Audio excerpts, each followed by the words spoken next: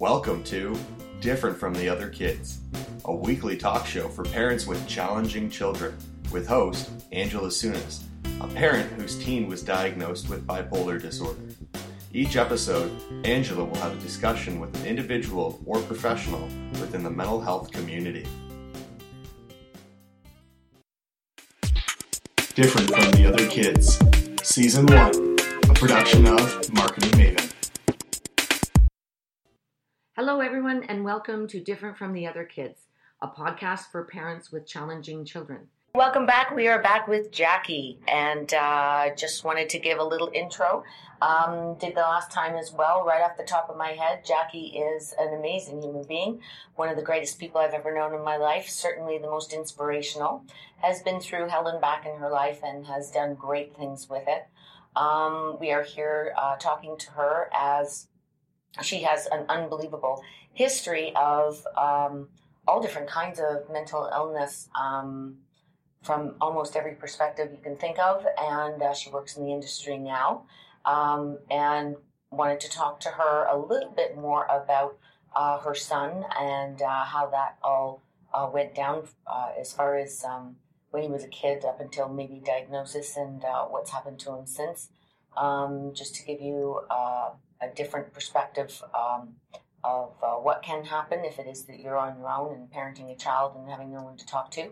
Hopefully this will maybe make you feel less isolated, and maybe we can get to the point where we can actually come up with something, some kind of strategy or something here so that we can pass something positive along before we sign off for today. So with no further ado, here is Miss Jackie. The crowd goes wild. Hello. Well, I guess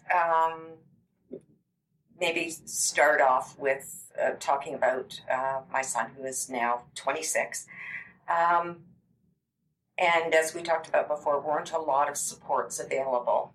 And has spent most of his young years advocating for him within the school system and actually finding people that could even find out what was wrong with him.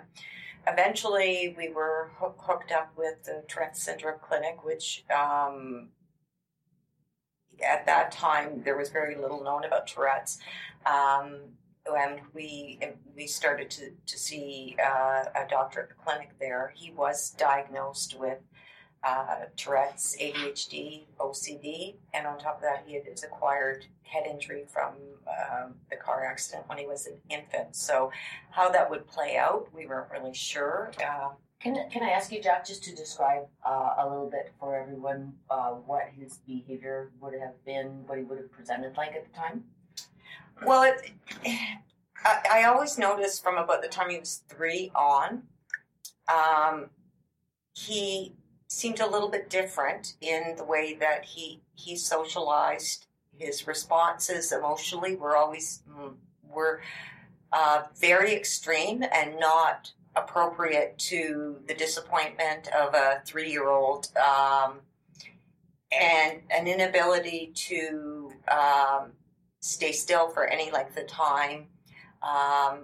Very, very clumsy and really unhappy, and always seemed to be crying, and everything frustrated him. Loud music frustrated him. He just seemed to be always in a state of agitation. What I did start to notice that he just didn't seem to be able to socialize with people his own age. When he was really little, it wasn't really that noticeable. But by the time he got to be about 6, it started to become more noticeable that he just didn't know how to socialize. He didn't read cues well. He didn't. He was always having accidents. Becoming, again, very hysterical. Yeah, I remember very well Christina in those ages, and not that they're the same at all, but they're similar in that we used to call her the drama queen. Right. And it was always this histrionic behavior of, oh my God, the world has ended because, this small thing happened. And that seems to be pretty common with a lot of kids with some mental illness issues. Right. Yeah. I mean, he didn't have any form. I mean, most young people don't have a very defined ability to self-regulate. But what was appropriate for his chronological age, he didn't have the ability to self-regulate at all. And so he would appear like an untrained child, or what others would, that didn't have any kind of understanding that he was just spoiled, or no limits were being set on him, or he wasn't being trained, or, and he just, in general, everything was difficult for him. And I remember by the end of grade 1, a very intolerant teacher, who really, really didn't understand him. He was being bullied in the schoolyard. He went to a daycare in the same school. He would not be able to get from his classroom to his daycare room without, there would be no coat, there would be no boots, there would be none of the things he needed to bring with him, which he did start off with, but never ended getting up to the classroom. And everything was a challenge for him. And he had to be watched very closely because he was very, very impulsive, more so than the kids his own age, which something was off, and I couldn't quite, and he also he'd wake up in the middle of the night crying and wouldn't be able to stop, or he would be asleep, and when he woke up, he would cry for an hour. And it sometimes was to the point you were afraid for him to fall asleep, because if he woke up, if he was in the car and woke up, thered be at least an hour of that. Were they night terrors, do you think? I think some of it was night terrors, but a lot of it was, I think, just emotional deregulation and inability to control his emotions on any level. And though he was very high functioning.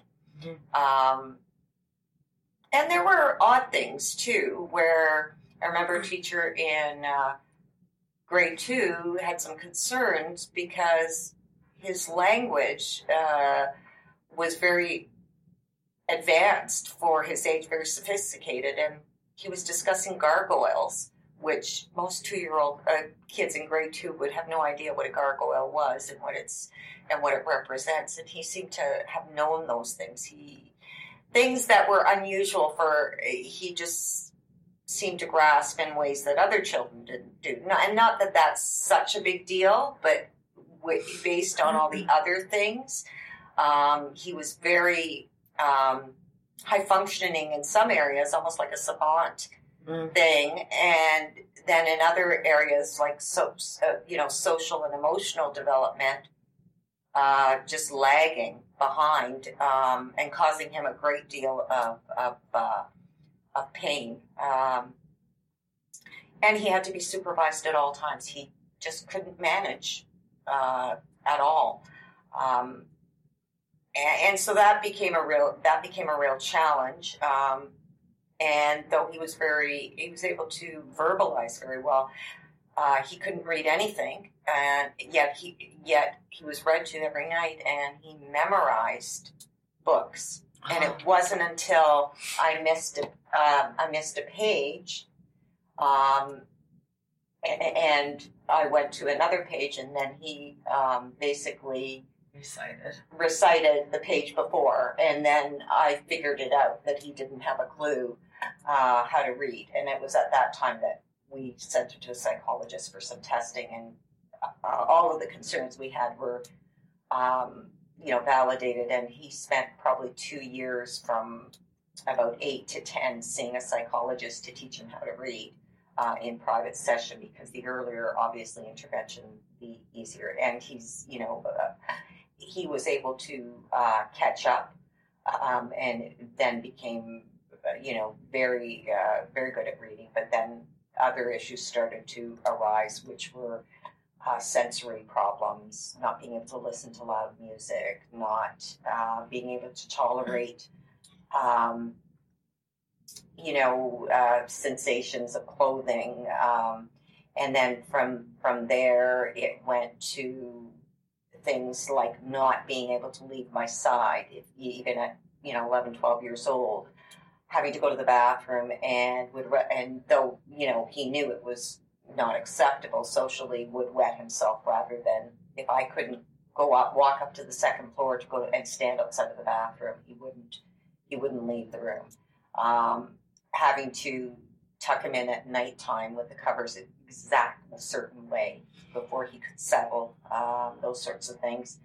And then starting to be terrified of being alone, to the point where it completely, he was a prisoner in his own body, and it was really quite frightening. And then he was diagnosed with obsessive compulsive disorder. And that was around what time? He was about 11 by that time. Okay. He was about 11. And then things got progressively worse. I mean, then as he got older, and then the social, emotional, difference between his peers, it was really evident. And so as a result, he was really bullied badly. Teachers were insensitive to that, which just destroyed his soul. And, I think as all parents of children with mental health issues, that's the one thing we don't want them to do, because in their recovery, they have to have a sense of identity, because it is hard work, and we don't want them to stop taking risks. And that's what happens, is they stop taking risks, and it's necessary for their growth that they be able to take risks without being fearful and, destroying a young person's soul. And that's pretty much what happened. It was just a succession of bullying, inappropriate school programs, teachers that were totally insensitive, refused to try, and despite, psychological assessments, despite letters from doctors explaining the circumstances, there has to be a willingness. And it got to the point, and this probably for me was the most painful thing, is just moving to a new school in grade 5 and knowing he was going to another board of education, and the psychologist came out and saw him in his program where he'd been doing very well for the previous 3 years.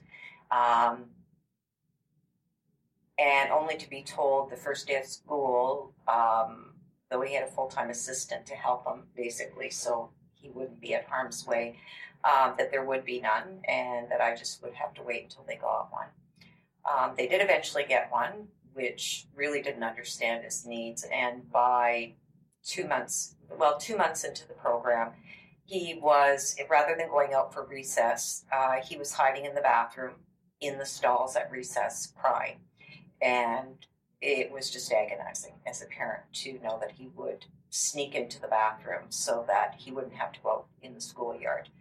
And the school not really being very sensitive to that. It was very, very, and it just continued, and it got progressively worse, just different scenarios as he got older, but all the same thing, because of his inability to, read social cues. He was also very vulnerable and very easy to be victimized. And then as a young person, then of course, he never fit in. The kid that was never picked for group activities, teachers that allowed kids to pick each other and not discourage that. It was really, really, times him coming home from school just, 12, 13 years old, crying and not understanding why, he didn't have any friends and why people were so mean to him. And it got worse when he got to high school. But then when he did get to high school, school was, the kids had matured by then, so there was a less amount of bullying. And, but then to fit in, he got involved in drugs. And he, unfortunately, drug use gave him friends. And it also probably gave him that way out, that ability to numb the mind to the point where the pain stopped. yes, exactly. It did exactly. It made him feel good about himself. He had friends. He didn't have to deal with the terrible obsession and anxiety and, trauma caused by years and years of bullying. And then by the time he had reached 18, he refused to take all of his medications. Started to get very heavily into methamphetamine drugs, injection using. And within a short period of time was highly addicted, living on the streets, violent, not on any kind of psychiatric medications. And then, to be honest, over the last 10 years, he has basically lived in that state and been sober in between for very, very short periods, and lives the life of, a chronically homeless, mentally ill addict, and with very little supports available to him. And when I say supports available to him, ones that are effective for people with mental health challenges and addictions and who are chronically homeless, and or that meet their needs. And this becomes a real it's very difficult as a parent, because you can't allow that life that you can't be part of the addict, despite mental health, become part of that life and get caught up in it, because it doesn't help anybody, and there are very little supports available unless, again, you've been arrested or you are in a state of crisis and you need hospitalization. So if not for his mental health issues, I do not believe that he probably would have felt, from my perspective, the fact he hasn't killed himself, he is killing himself. This is just active suicide, portraying it in his day-to-day life rather than committing it in one final act. And that, of course, I think that as a parent, it is, and particularly as a social worker, it's really difficult to accept the fact that you can't help your own child.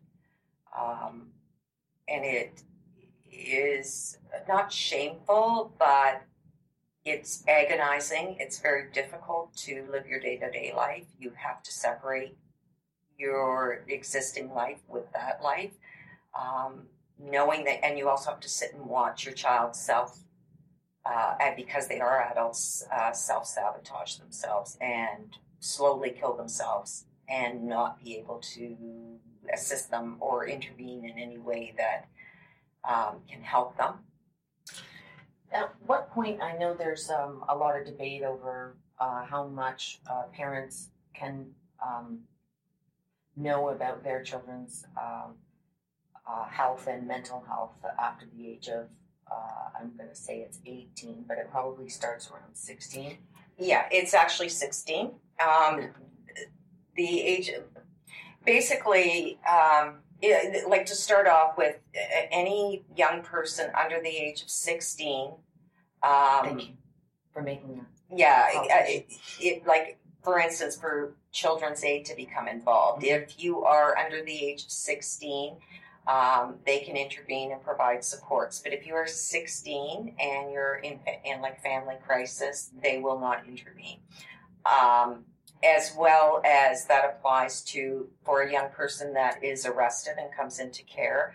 Under the Youth Justice Act, parents are to be informed up to the age of 18, but a youth has to give consent after the age of 16 to allow their parents to be a part of their case management planning and to be advised of any of their medical information. That is entirely the choice of the child. So did you get basically ousted from his life around the age 16? Is that when it was that you were prevented from getting involved with him? Did he do that, or was it as a result of him,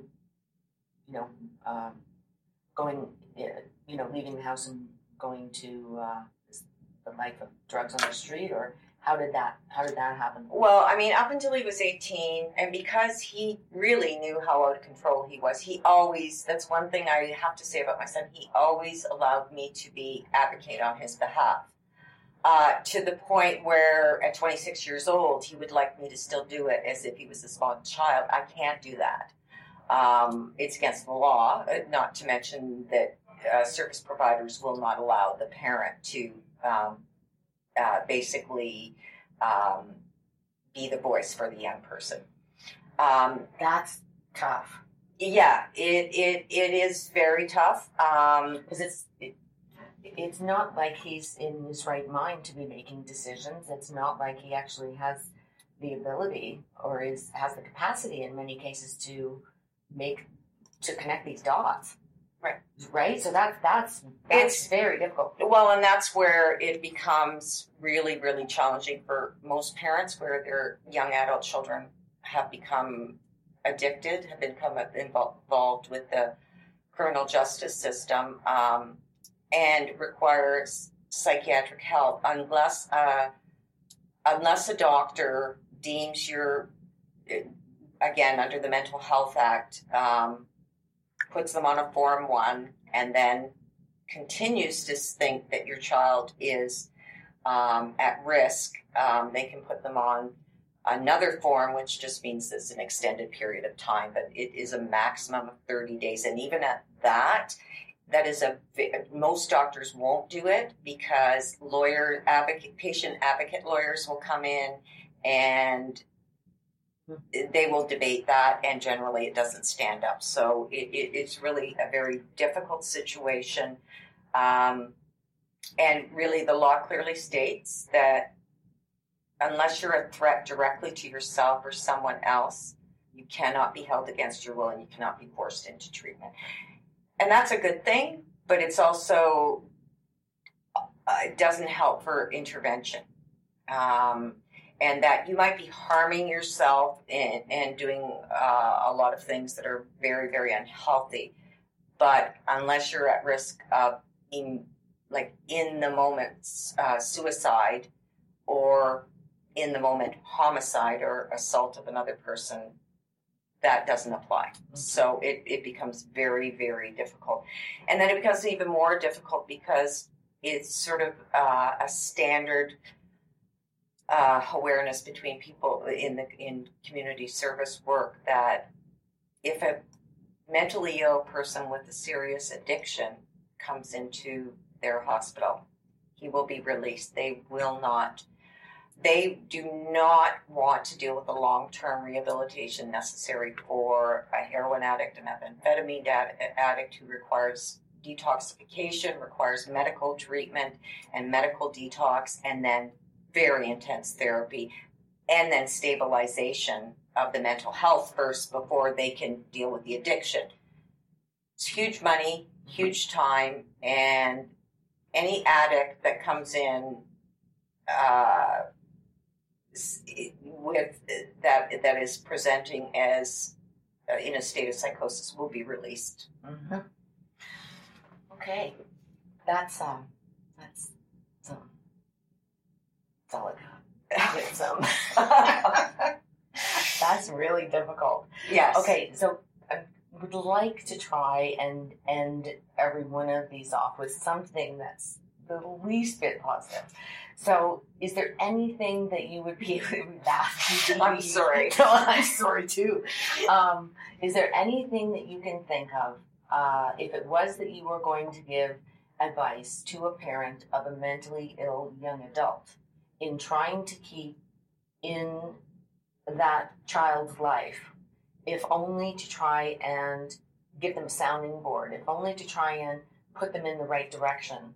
Do you have any advice for how it is that you might go about doing that, whether they're drug addicted or not? I would say the one thing that you need to do, even though my son himself is in a state of constant crisis and is actually violent because of addiction and the mental health issues and has active psychosis, I can't physically be around him because it's dangerous, but there is some connection. My son knows how to get a hold of me. And when he wants to talk to me and even though I don't, I find it shocking. I find it really, really emotionally overwhelming. I think giving the consistent message that when you're ready for help, I'm here and I will be here. I think that's the best. I think enabling a young person by being a part of the addiction or allowing yourself to be a part of the active addiction, which also means detaching with love from them, but also consistently sending out that same message that I'll be here for you and that I love you no matter what's going on, and being able to hear the hard things about what their lifestyle as a result of mental health and addiction issues really is, and not placing any judgment or trying to fix it. I think that you can.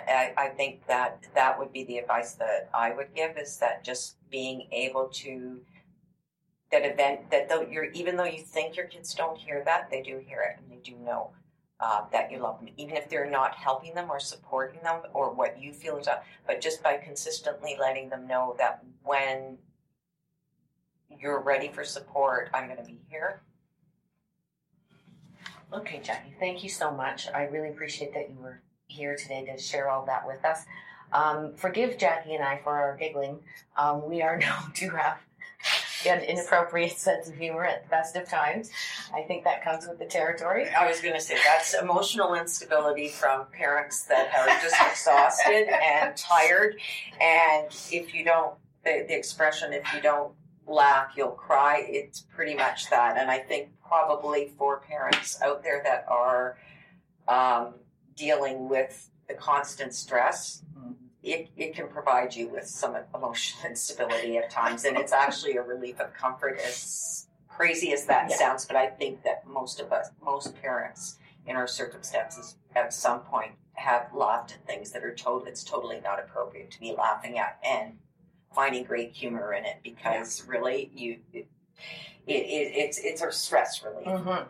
Well, there's also part of it too that it just is so unreal from what it is that everybody else experiences. Right. Which is, what I'd like to talk to you next about on the next podcast, if that's okay. Because it's so ridiculously out of the realm of what anybody else would experience, that it does strike me as funny sometimes. It's like a Saturday Night Live episode, of which now actually goes on in my head all the time about regular things. Because I now have an offbeat sense of humor that there's nobody else that actually can get what goes on in my head. It's a scary place in there, but it is what it is as a result of what it is that we do every day, day in, day out. So it's also a coping mechanism, because really, it can be crazy making, for lack of a really bad, term. Yeah. But, yes, I would agree. So if it is that you have an offbeat sense of humor and you are the parent of a child that is mentally ill, yes, you are in great company. This is the way that we cope, one of the many ways in which we cope. It's probably the most positive way in which we cope. So without further ado, I am going to say thank you very much, Jackie, for joining us. And thanks very much, everybody, for tuning in. Review our podcast on iTunes. This helps us spread our message. Don't forget to follow Different from the Other Kids on Facebook and Twitter. Check out our book on Amazon. And we'll see you soon on the other side. Stay amazing. And now, a disclaimer. In general, I, Angela Sunis, am not a doctor, and I certainly don't play one on the internet. I am not even that well educated. I'm a parent, period. The advice from me presented on Different from the Other Kids does not replace advice received directly from a medical health professional. If you think you need help, I do recommend making an appointment with your physician or other appropriate healthcare provider. Thanks for listening to Different from the Other Kids, made possible with the support of Raven 5. We are Contest Marketing. You can find them online at www.raven5.com. Thanks for listening. We'll see you next week.